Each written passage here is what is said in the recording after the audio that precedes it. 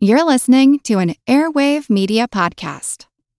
Step into the world of power, loyalty, and luck. I'm gonna make him an offer he can't refuse. With family, cannolis, and spins mean everything. Now, you wanna get mixed up in the family business. Introducing The Godfather at ChumbaCasino.com. Test your luck in the shadowy world of The Godfather slot. Someday, I will call upon you to do a service for me. Play The Godfather, now at ChumbaCasino.com. Welcome to the family. No purchase necessary. VGW Group. Void where prohibited by law. 18+. Terms and conditions apply. Hello, everyone. My name is Wesley Livesey from the History of the Second World War podcast. Join me on a journey through the most destructive conflict in human history. A journey that will take us not just through the famous campaigns and cataclysmic battles, but also to the lesser well-known corners of the war that touched millions all over the world, as we try and answer not just the questions of what and where, but how and why. You can find History of the Second World War on all major podcast platforms or at historyofthesecondworldwar.com. Welcome to the Age of Napoleon. Episode 37, Breaking the Pendulum. Thanks for joining me. In this episode, we'll return to Paris and see what was going on in French politics while Napoleon was busy defeating the Austrians. The last time we looked at this topic was way back in episode 22, when we saw the brand new Directory successfully defend itself from a right-wing insurrection, with a little help from a young Corsican artillery officer. We've talked a little bit about the Directory since then. In episode 24, I went over some of the achievements of this much maligned government. The Directory improved France's financial position, professionalized the civil service, and imposed a measure of stability on a country that desperately needed it. In this episode, we're going to look at some of the political developments under the Directory, which will bring the ugly sides of this regime into sharp focus. In case anyone needs a refresher, the Directory is the generic name we give to the system of government enshrined in the Constitution of Year 3, but that name comes from a specific institution within the government, a committee of 5 directors who served as the executive branch. The guiding principle of the system was indirect democracy. Each region of France elected an assembly. The members of these assemblies selected the members of the national legislature from among themselves. Every year, one of the 5 directors was chosen at random to leave office and be replaced by a nominee from the legislature, thus theoretically ensuring healthy levels of both continuity and turnover. The Constitution of Year 3 had been written with clear separations of powers between the branches of government, with the goal of preventing the monopolization of power by any single clique within the system, as had happened with the Committee of Public Safety under the previous constitution. But these separations of powers weren't enough. The directors weren't as heavy-handed as the old Committee of Public Safety, but they quickly emerged as the dominant branch of the government. The Constitution of Year 3 did not usher in an era of democracy, or even of constitutional government. French politics became increasingly restricted to the confines of the Directory itself, as its 5 members jockeyed for power. Anyone outside the system who attempted to influence politics found themselves shut out, and often repressed. The Directory was born in civil strife, amid the uprising of 13 Vendémiaire on the 5th of October, 1795. The insurrection occurred because French politics worked like a pendulum. After the fall of Robespierre and the suppression of the Jacobins, the pendulum swung right, and conservative royalists grew in influence. This peaked in their attempted seizure of power in Vendémiaire. To suppress the uprising, the Directory had relied on the left. They whipped up revolutionary fervor in the working-class districts of Paris, distributed arms to the sans-culottes, and allowed purged Jacobin military officers to rejoin the army. This strategy succeeded in defeating the royalist uprising, but with the right suppressed and the left empowered, the pendulum began to swing the other direction once again. The original Jacobin leaders were gone, dead either at the front or under the guillotine alongside Robespierre, or had repudiated their views and joined the centrists. But the same currents that had motivated the original Jacobins were still rippling through French politics. The Directory's economic policies had stabilized the government's own balance sheets somewhat, but did little to improve the still desperate conditions of average people. Inflation and volatile prices were still howling at the doors of the working classes, and even the lower middle classes. The rich were comfortable once again, and enjoyed the decadent, permissive atmosphere ushered in by the Directory, but not everyone was pleased. True believers in the ideals of the revolution longed for a return to the atmosphere of patriotism and civic duty that had prevailed under the Jacobins. Some even whispered that the new government had betrayed the revolution. This resurgent left-wing movement didn't necessarily embrace the entire legacy of the original Jacobins, but they believed the revolution had gone off track, and whatever his faults, they identified the fall of Robespierre as the moment things began to go wrong. Modern historians have dubbed this movement the Neo-Jacobins. Material conditions drove more and more people into their ranks. The winter of 1795-6 was hard. The weather was worse than usual, and grain shipments were disrupted by the war. The new hit song in the cafes of Paris was called "Dying of Hunger, Dying of Cold." The song was written by a fringe political agitator named Gracchus Babeuf. He was born François-Noël Babeuf, but after the Revolution changed his name to Gracchus, after the family of populist reformers in ancient Rome. Babeuf had been around since the early days of the Revolution, but always as an obscure figure, toiling away at minor government posts and small newspapers. He was a Jacobin, but too low profile to be swept up in the wave of arrests after Thermidor. Babeuf's ideas were radical, so radical that by 1795 he was no longer welcome at the Jacobin Club. He founded his own group, the Society of Equals, where he preached the overthrow of the government, the return of the old Jacobin constitution, and total social and economic equality. That last point is particularly important. The Jacobins may have been radicals, but they were still fundamentally within the liberal tradition. They had wanted the revolution to sweep away the old vestiges of feudalism. They were implacable opponents of inherited, noble privilege, but had much less to say about other kinds of social inequality, particularly the privileges of wealth. Remember, many of the Jacobins were relatively well-to-do people: doctors, merchants, civil servants, and especially lawyers.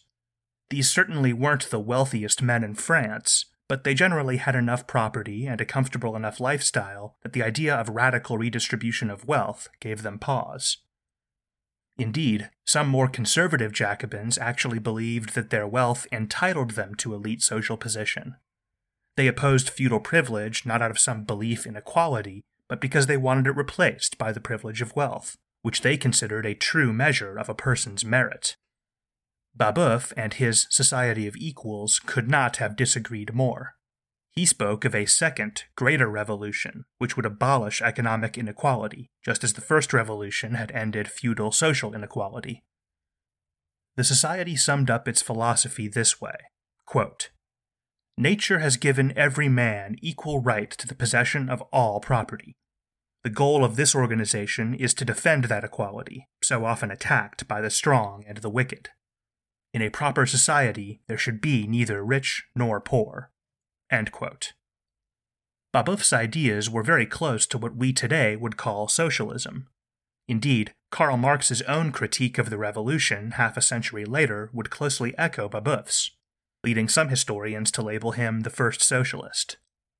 Unlike even the most radical neo-Jacobins, Babeuf was totally unapologetic in his defense of the mob violence and bloody purges that had occurred during the heady days of the 1790s.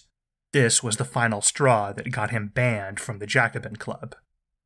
He believed in the necessity of political violence, that the only way forward was for a small group of dedicated radicals to seize power and change society by force. This stance would be taken up by future advocates of armed revolution, like Georges Sorel, Luigi Galliani, and Vladimir Lenin, and even Benito Mussolini. At first, Babeuf's Society of Equals was a marginal group, known only among the dwindling circle of intellectuals and professional radicals who had survived the purge of the Jacobins. But as the political pendulum swung left after Vendémiaire, they began to grow in numbers and influence. As conditions grew worse in the harsh winter, Babeuf's uncompromising attacks on the government and program of radical economic transformation began to ring true for many of those who suffered. The Society of Equals remained small. Historians estimate it peaked at under 300 core members. But suddenly people were talking about them and listening to their message. They were winning over passive supporters and sympathizers, and not only among the poor. Civil servants and soldiers were paid in the government's paper money, and their salaries and savings were being destroyed by inflation. That is, when they were paid at all. All too often, the Directory could only afford to issue IOUs. Meanwhile, prices skyrocketed all winter. Relatively few bureaucrats or soldiers actually joined, but many began to sympathize with Babeuf's movement, to look at him as someone who was on their side and spoke up for them. These are the types of people you need on your side if you're going to mount a coup or an uprising. Babeuf's talk of overthrowing the government had sounded like a crackpot's pipe dream only months before. But as 1795 turned into 1796, it was turning into something serious. The Directory was not blind to this threat. They had learned the lessons of the failed governments before them and developed a formidable secret police to monitor radicals like Babeuf. As the Society of Equals grew, some of its new recruits were paid informants and undercover police officers. In late winter, Babeuf and his associates began making concrete plans for an insurrection against the Directory. Little did they know, spies within the movement provided the government with daily reports of their progress. Babeuf set May 11th, 1796, as the date for the uprising. I don't think they would have stood a chance, but we'll never know for sure, because on May 10th, soldiers and police launched a massive sweep through Paris, arresting nearly every member of the Society of Equals. Under the Directory's orders, prominent leaders from the left wing of the Neo-Jacobin faction were detained as well. This was a general crackdown on the entire left, not just a suppression of Babeuf and his co-conspirators. During the summer and fall of 1796, there were attempts by left-wing radicals to launch insurrections or orchestrate mob violence to free the prisoners, but these were poorly organized and quickly crushed. The trials began in early 1797. To the Directory's credit, these were real rigorous proceedings, not kangaroo courts. Babeuf and the other leaders of the Society of Equals were sentenced to death or deportation to the disease-ridden penal colonies in French Guiana, which was nearly the same thing. However, most of the defendants who were not members of the Society and had not taken part in the conspiracy were actually acquitted. The radical Jacobin leaders were freed, but the damage to the left was done. In the months after the conspiracy, left-wing groups were dogged by official harassment in the name of security. Prosecutors had deliberately dragged their heels, letting the accused languish in jail for nearly a year before they saw trial. Every day they spent in jail was a day they were off the political stage. The Directory had also used the publicity around the trial to tarnish the public image of the Neo-Jacobins. The pro-government press dwelled on the most violent radical aspects of Babeuf's movement, and worked to associate the popular mainstream left with that caricature whenever possible. In reality, the Neo-Jacobins had shunned Babeuf, but some of their ideas did sound similar, and many of their more radical leaders were on trial right alongside the Society of Equals. And so, the Directory found it very easy to imply connections where hardly any existed. The left's momentum had been successfully broken. But remember, French politics were operating like a pendulum. The downfall of the left could only lead to one thing, and it wasn't moderation, centrism, or stability. The royalist right was now poised for another comeback, and the timing could not have been worse for the Directory. A general election was right around the corner. This would be the first real consequential vote under the new constitution. Elections had been held in 1795 as well, but only 1/3 of the seats in the legislature were up for re-election at a time, so this was the first election in which the balance of power was truly up for grabs. The government had good reason to believe things would not go their way. The economy was bad, and constant cycles of repression had made the Directory a lot of enemies. By now, Bonaparte had signed the Peace of Leoben with the Austrians. The war was effectively over. You might think the ceasefire would have benefited centrist, pro-directory Republican candidates, that voters would go to the ballot box seeking to reward the government that had delivered peace and victory. However, the prevailing mood remained solidly against the Directory. Napoleon himself had managed to take the lion's share of public acclaim for France's victory, followed by the other Republican generals and the institution of the army itself. The government had taken all the blame for the privations and sacrifices of war, then they got precious little credit for actually winning it. So, the government was unpopular and on the verge of being swept away by a royalist tide at the ballot box. The time had clearly come for the Directory to swing that pendulum back to the left, just as they had on 13 Vendémiaire. The Directory and the Neo-Jacobins might not have liked each other, but they at least had a common interest in defending the Republic from the specter of royalism, right? Well, that's not how things turned out. Perhaps someone in the Directory should have considered this possibility months earlier, when they were ruthlessly breaking the power of the Neo-Jacobins. Even if the left had been willing to bury the hatchet in the name of protecting the revolution, they were far too weak to be of any use. The left-wing newspapers and magazines that could have been harnessed to publish pro-Republican propaganda had all been shut down. The Neo-Jacobin political clubs that might have mobilized Republican sympathizers were all shuttered. The leaders who might have rallied people in the name of liberty, equality, and brotherhood were imprisoned on flimsy charges, or discredited by the Directory's slanders. And so, when the polls opened in the spring of 1797, the Republicans of the center and the left stayed home. Turnout is hard to estimate, but it may have been under 10%. Only the highly motivated royalist right showed up at the polls in any significant numbers. The result was a landslide. Once the local electoral assemblies took their seats, they nominated new members for 177 seats in the lower house of the national legislature. Of these 177 seats, only 28 went to confirmed, stalwart Republicans, just 15% of the total. 44 seats went to independents with no clear ideological affiliation. A whopping 105 seats were won by conservatives. This was the nightmare scenario for the Directory. Once the incoming legislatures took their seats in the fall, the Conservatives would become the largest bloc in Parliament. The right still wouldn't have an absolute majority, but if they were effective at courting independence, they might easily dominate the next legislature. eBay Motors is here for the ride. Remember when you first saw the potential, and then through some elbow grease, fresh installs, and a whole lot of love, you transformed 100,000 miles and a body full of rust into a drive that's all your own. With over 122 million parts for your number one ride or die, you can make sure your ride stays running smoothly.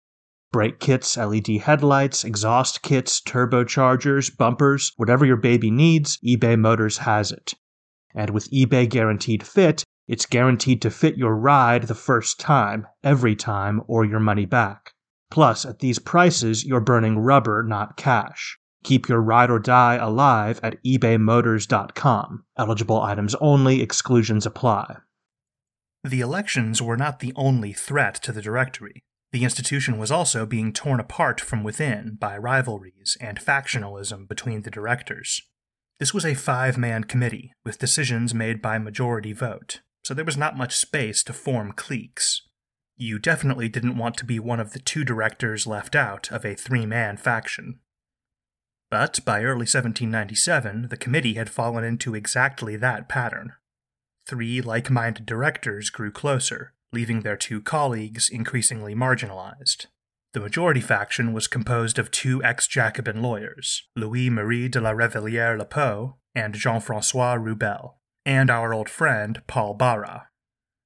Left out in the cold were a career diplomat, François-Marie Barthélemy, and Lazare Carnot, the reforming military theorist who we've met in previous episodes.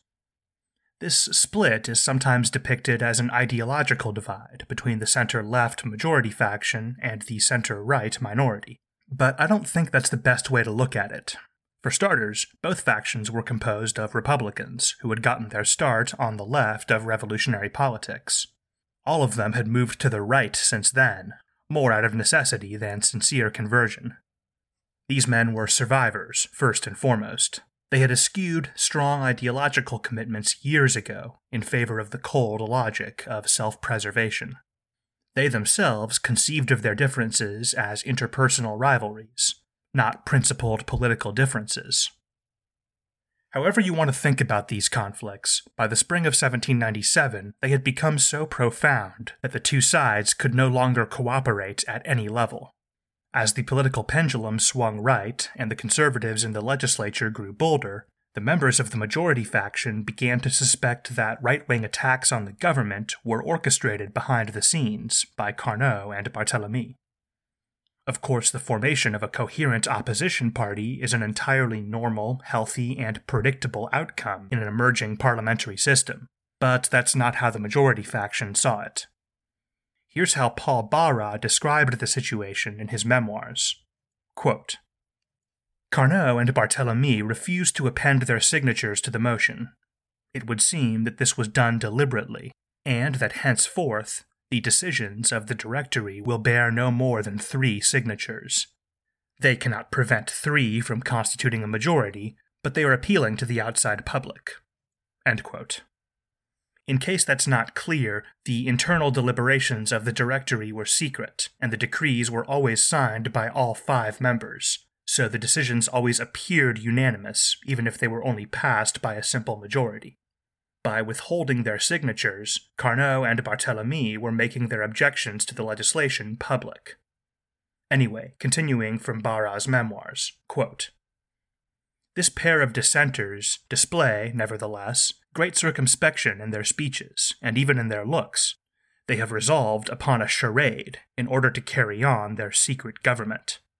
The diatribes they inspire against the 3 directors are at the top of the agenda in the legislature.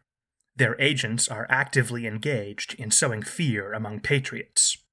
Compromise is whispered to some, division to others. End quote. Even after all those years, I think you can feel Barra's paranoia. Just as a side note, that phrase, secret government, is gouvernement occulte in the original French, which I think you could also loosely translate as deep state, which might give you some sense of what we're dealing with here. The majority faction of the directors viewed any opposition as sedition, and how can you tolerate sedition within the highest levels of government? French politics was headed for another ugly showdown. The triumph of the right in the elections of September 1797 brought the situation to a head. If one of the 3 directors from the majority faction was chosen to step down next year, and his replacement chosen by the incoming conservative-dominated legislature, that new director would almost certainly align himself with Carnot and Barthélemy, and the minority faction would become the new majority. It's a little convoluted because of the weirdness of the directory system, but what I'm describing here is essentially just the peaceful transfer of power after the government is defeated in an election, a routine occurrence in any reasonably healthy democracy. But France was not a healthy democracy in 1797. The directors had learned very different lessons about power than you or I, lessons drilled in by years of terror and bloodshed. They had seen how relinquishing power meant it would be seized by one's enemies, and used to wreak vengeance. In modern Western countries, presidents and prime ministers can usually look forward to comfortable think tank or university posts, paid speaking tours, self-indulgent memoirs, and feel-good charity work. French politicians of the Revolutionary era believed relinquishing power led only to disgrace, prison, and the guillotine. The majority faction also had less self-centered reasons to cling to power. Carnot and Barthélemy were not royalists, but it was an open secret that almost every conservative member of the legislature was. Who knew what the minority faction might do, or be forced to do, if they found themselves relying on the conservatives to govern? Allowing the right into the ruling coalition could spell the end of the Republic. Is allowing a peaceful transfer of power still the right thing to do for democracy if it leads directly to the death of democracy? Even in the healthiest of parliamentary systems, gracefully accepting political defeat is often hard for selfish, prideful politicians like the directors. Throw in the fears of imprisonment, execution, and the return of the monarchy, and it was simply not an option the majority faction was willing to contemplate. They resolved to act, and not only against the newly elected royalists, but against their fellow directors as well.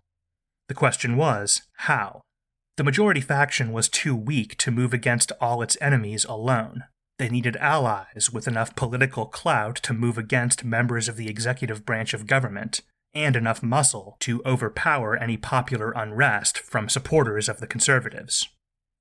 With the government unpopular and the organized left in shambles, only one institution in France fit the bill: the army. Fortunately for the majority faction, a loyal Republican general had just provided them with the ideal pretext for a purge. Down in Milan, Napoleon Bonaparte had uncovered a royalist spy ring with scandalous connections to legal conservative politics. In short, treason. During the First Italian campaign, it came to light that a mole within the Army of Italy was passing secrets from army headquarters to the coalition. Interestingly, the identity of that mole remains a mystery today. However, as Bonaparte investigated the leak, he uncovered a spy ring in northern Italy. His agents discovered hard evidence that one of its leaders had acted as an intermediary for secret communications between the exiled royal house of Bourbon and General Charles Pichegru, a senior military officer and one of the most prominent leaders of the conservative political faction. In public, the conservatives always played very coy with their royalism. They never left much doubt as to what they stood for, but they were always careful to stop short of openly calling for the return of the former royal family, or the total repeal of the Republican Constitution, either of which could easily be construed as treason. In documents captured by Bonaparte's agents, there was concrete proof that this public legal face of the conservative movement was nothing but a mask, obscuring a much more reactionary and possibly illegal agenda. Napoleon sent the documents to Barras, and the plotting began. The coup would be orchestrated by the three directors of the majority faction, backed up by a division of soldiers. The plotters' first choice to be military point man for the coup was General Lazare Hoche, commander-in-chief of the Army of the Sambre and Meuse, and probably the second most popular and capable soldier in France, after Bonaparte. Hoche was well known as a hardcore Republican with left-wing sympathies. He had commanded the Republican forces in the Vendée against the Royalist counter-revolutionaries, where he had used a carrot-and-stick approach, holding out the promise of reconciliation to anyone willing to take it, and ruthlessly hounding any who refused. This was just the type of man they were looking for. Not only had Hoche proven his Republican bona fides in the field, he was a genuine idealist, and therefore not as ambitious or pushy as Bonaparte. Napoleon had already defended the government's interests by force once, on 13 Vendémiaire. How would it look if they had to rely on the same man a second time? And what would he demand in return? And so the majority faction informed General Hoche that a royalist plot against the Republic was underway, and implored him to discreetly move a division of his army to bases outside Paris and report to them for further instructions. Hoche was wary. He was a committed Republican, and bringing a field army into the capital, as he was clearly about to be asked to do, violated the Constitution. But the evidence of General Pichegru's treachery overcame his scruples. But when Hoche and his men arrived in Paris, there was a problem. The more details the general heard of the majority faction's plan, the less he liked it. He had marched on the capital to defend democracy, whatever was left of it. Instead, he found himself waist-deep in a transparent scheme to arrest the political enemies of the ruling clique, including many constitutionally elected representatives, whose only provable crime was their affiliation with the opposition. Hoche was caught in a bind. His principles precluded any involvement in this deeply undemocratic enterprise. But if he ordered his men to stand down and return to the front, it might tip the scales the other direction, and lead to the Republicans being purged by the rising conservative faction, and eventually the restoration of the monarchy. That option was not acceptable to him either. And so, with no good alternatives, Hoche simply got up and left. He returned to his army headquarters unannounced, leaving his men behind in the capital without giving them any orders to participate in the coup. Some historians have framed Och's sudden flight as panic, but I think if you look at his motivations, it was a very smart move. Without clear word from their commander, Och's men would be unlikely to involve themselves in the majority faction's schemes. However, if the Royalists really did try something, either under their own initiative or in response to the coup, that division would be on hand to defend the Republic. If Och was out, there was only one other general the directors considered politically reliable enough to provide troops for the coup. They had no choice but to deal with Bonaparte. Still wary of his ambitions, the plotters suggested he send a subordinate to lead a division to Paris, rather than coming himself. Napoleon didn't fight them on this. Maybe he wanted to maintain some distance from the coup, in case it failed or proved unpopular. Or maybe he simply understood that this was a huge political win for him, even if he wasn't there to savor it personally, and so didn't press the issue. General Pierre Augereau was selected to go to Paris. This had to do in part with his vocal and deeply held hatred of the aristocracy, but probably more significantly, Napoleon believed he was too unsophisticated and loutish to ever develop into a serious political rival. On July 27th, Napoleon sent a seemingly innocuous report to the Directory. Quote, General Augereau has asked for leave to go to Paris, where he is called by personal business. End quote. Only the three directors of the majority faction understood its true significance. The coup was on. Bonaparte sent more than just Augereau and a division of soldiers to Paris. He also entrusted an aide with 3 million francs of his own personal money to buy influence and grease the skids for the coup. According to some estimates, this was nearly all of Napoleon's personal wealth. He may have actually gone into debt to finance this operation. Okay, round 2. Name something that's not boring. A laundry? Ooh, a book club. Computer solitaire, huh? Ah, sorry, we were looking for Chumba Casino. That's right, ChumbaCasino.com has over 100 casino-style games. Join today and play for free for your chance to redeem some serious prizes. ChumbaCasino.com. No purchase necessary. Void where prohibited by law. 18+. Terms and conditions apply. See website for details. Meanwhile, the emboldened conservatives in the legislature were pulling the country to the right as quickly as they could. They repealed laws against the Catholic clergy who had stayed loyal to the Vatican, and made overtures to the émigrés. The new president of the lower house, equivalent to Speaker of the House in the American system, was none other than Charles Pichegru, the very same right-wing general who Napoleon had discovered plotting with the House of Bourbon. Bad feelings were in the air. Out in the country, ordinary conservatives took the new right-wing atmosphere in the legislature as license to restart the so-called White Terror, a wave of violent attacks on anyone associated with the government or the left, similar to those that had occurred after the fall of Robespierre. The discourse in the political press became even more poisonous and hysterical than usual. The camps outside Paris swelled with fresh soldiers. Troops on leave in the city brawled with gangs of right-wing youth. A confrontation was clearly coming, but what form would it take? On September 3rd, the people of France got their answer, or so it seemed. Pichegru officially asked the legislature to impeach the directors. The conservative endgame was finally revealed, a totally legal seizure of the executive branch, using the mechanisms of the very constitution they sought to overturn. The long-awaited confrontation had indeed come, but it would be fought out with force of arms, not by parliamentary procedure. The coup plotters put their plans into action immediately, before any impeachment proceedings could begin. Early in the morning of September 4th, 18 Fructidor on the Republican calendar, at around 3 a.m., Parisians began waking up to the sounds of soldiers on the streets. 12,000 seasoned veterans of the Army of Italy, with 50 cannon, occupied the city, seizing government buildings and key strategic points. The main detachment took up positions around the Tuileries Palace, the seat of the legislature.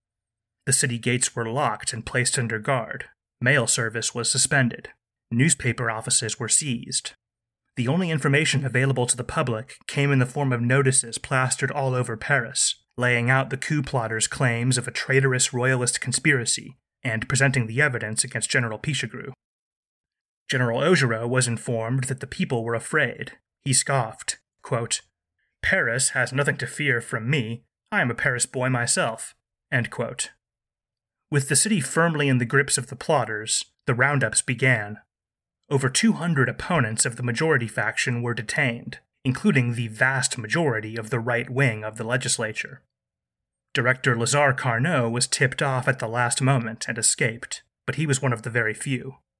The coup was executed so quickly and in such secrecy, hardly anyone had seen it coming. Carnot was nicknamed the Organizer of Victory for his tireless efforts to reform and manage the French army. He had survived and remained in the government through all the ups and downs of the revolution, but his luck had finally run out. He fled east, finding sanctuary in Germany. But his exile would prove temporary. We haven't heard the last of him. General Pichegru was sentenced to penal servitude in French Guiana. Exile in Guiana was referred to as the dry guillotine because it so often resulted in death from disease or overwork. His fate was shared by a few dozen other conservative leaders, mostly members of parliament or newspaper editors. A smaller number were given less severe prison sentences in mainland France. All told, the coup of 18 Fructidor was actually a relatively peaceful, orderly affair, if only compared to the chaotic bloodbaths that had followed similar events earlier in the revolution. But that didn't make it any less devastating to the opposition, who were excised from politics with cold, surgical precision. With the legislature now temporarily purged of almost all its conservative members, the remaining independents and Republicans began passing resolution after resolution, invalidating local assembly elections held earlier in the year. Any member of parliament elected by one of these invalid assemblies lost his seat. By the time they were through, the results had been overturned in the majority of departments in France. Only a small fraction of the detained conservative legislators were actually charged with any crime. But upon release, most of them found they had been legally stripped of their seats during their confinement. The majority faction of the Directory could now govern comfortably with a pliant legislature, but it had cost them dearly. The opposition had been destroyed in the violence of the coup, but so had the last tattered remnants of the government's democratic, constitutional legitimacy. Even in the most optimistic assessment, the democratic promise of the revolution was already faint and fading well before Fructidor. Afterwards, it was definitely, indisputably dead. The pendulum between left and right, which had been the defining feature of French politics for years, had finally stopped swinging. The poles at both ends of the spectrum had been totally shattered. There was nothing remaining for that pendulum to oscillate between. The only force left in civilian politics was the rotten center, the majority clique of the Directory and men like them. Men who had killed, cheated, or slandered too many people on both sides of the political divide to belong in either camp. Men who held grimly to power, not to wield it, but because they feared what might happen if they ever gave it up. The grand French political struggle was finally over, and the 3 surviving directors were the victors. But it was an odd sort of victory. The post-Fructidor Directory was the most secure regime the country had had in a very long time. It had no significant rivals inside the government, and no organized opposition outside it. And yet, the Directory remained massively unpopular. It had no clear constituency or base of support, just a small circle of people connected to the government by self-interest. The consent of the governed came from the fact that the public was disillusioned, apathetic, and didn't have any better alternatives. People just kind of acquiesced. Fructidor was a hollow victory for the majority faction. They won their confrontation with the conservatives, but all of the deeper systemic problems with the regime remained, and they didn't have the means or the inclination to address them. On September 18th, Napoleon made his first statement addressing the recent events in Paris. Quote, "Comrades, the émigrés had taken possession of the national legislature, but France's soldiers rallied around the Tree of Liberty, and the partisans of tyranny are now in chains." End quote. To hear him tell it, the army was the driving force behind the purge, not the politicians. And I don't think that version of events is actually too far from the truth. Yes, the majority faction had initiated the plot, but the muscle and most of the money that made it a reality had come from Bonaparte and the Army of Italy. The scheming politicians hadn't actually brought very much to the table in this partnership. They provided the impetus for action, and that was about it. Watching the coup unfold, it would have been clear to any shrewd observer that the directors needed the troops far more than the troops needed the directors. The government now owed their position, perhaps even their lives, to the army. Without that division of soldiers, the plotters almost certainly would have been impeached, removed from power, and likely imprisoned, maybe even executed. On the other hand, without the government, well, as we've seen, the military was often forced to feed, clothe, and equip its own soldiers from the fruits of conquest. Soldiers were paid in the name of the government, but the directors actually expected France's armies to be a source of revenue, not an expenditure. The generals didn't even look to Paris for political guidance anymore. They sometimes even took control of diplomacy themselves, although none quite as flagrantly as Bonaparte. It's hard to think of what they were actually getting from the government. They had saved the Directory, but for what? What were they getting out of this partnership? That looming question would have profound implications for the future of French politics. The ultimate goal of the coup plotters was not just a solution to their short-term political problems. It was the monopolization of power, the destruction of any rival or potential rival, and complete centralization of all authority within the ruling clique. Fructidor had been a success, but it had actually done very little to bring them closer to that goal. They had destroyed their rivals, but most of the gains of the victory went to the army, which was its own independent institution. All they had really done was exchange their declared rivals for new potential rivals. This shift in power towards the military was an abstract and perhaps unpredictable cost for the coup plotters. But there was also a very tangible and concrete price tag.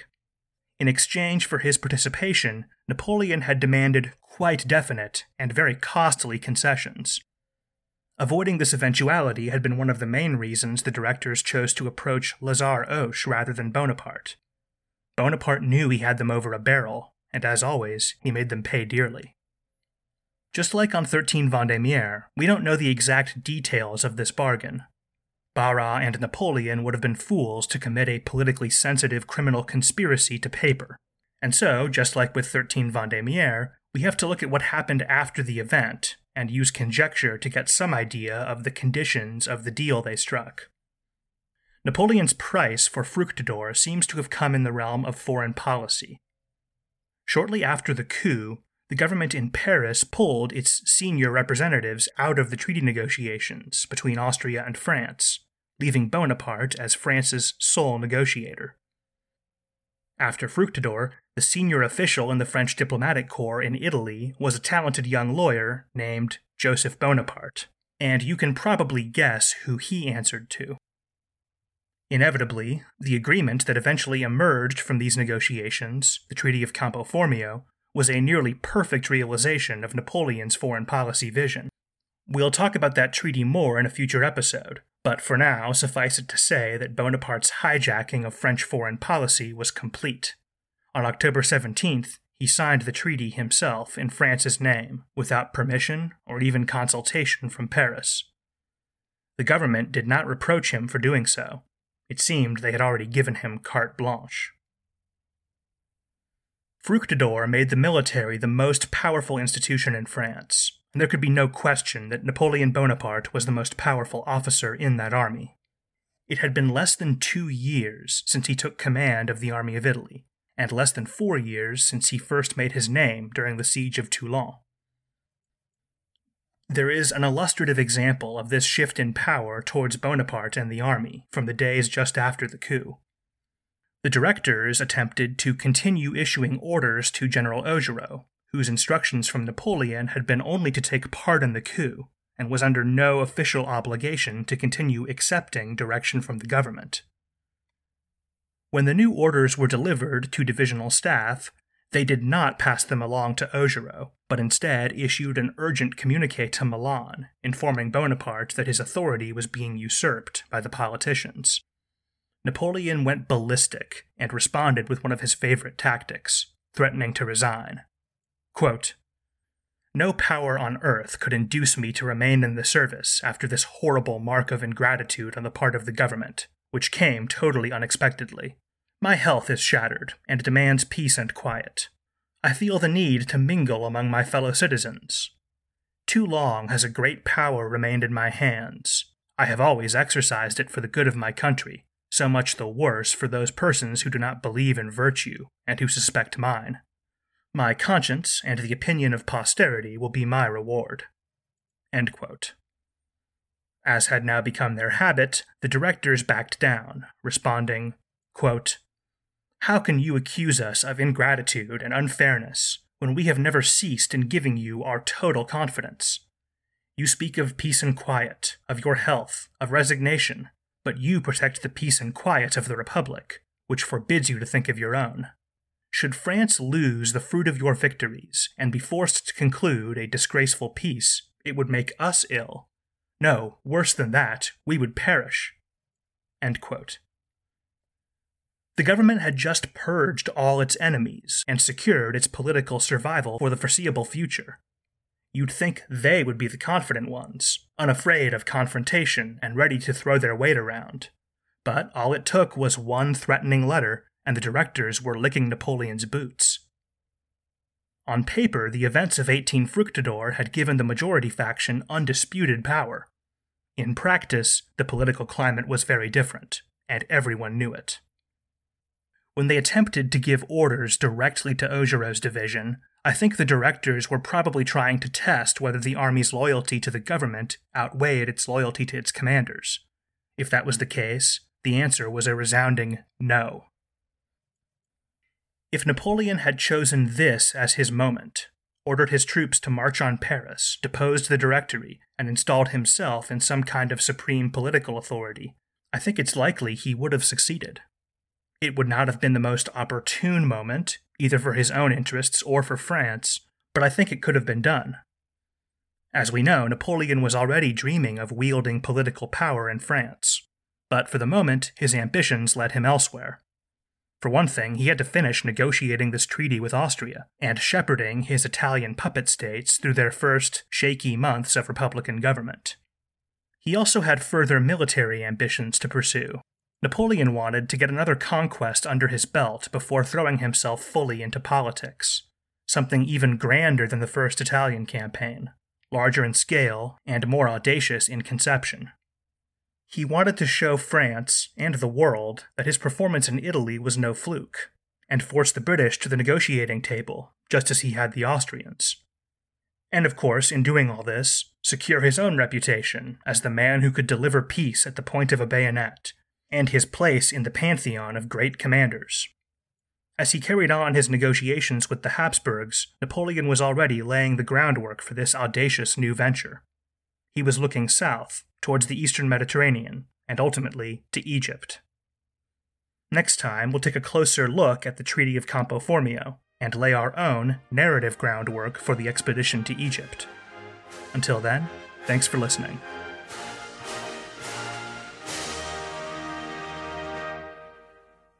It's time for today's Lucky Land horoscope with Victoria Cash. Life's gotten mundane, so shake up the daily routine and be adventurous with a trip to Lucky Land. You know what they say, your chance to win starts with a spin. So go to LuckyLandSlots.com to play over 100 social casino-style games for free for your chance to redeem some serious prizes. Get lucky today at LuckyLandSlots.com. Available to players in the U.S., excluding Washington and Michigan. No purchase necessary. VGW Group. Void where prohibited by law. 18+. Terms and conditions apply.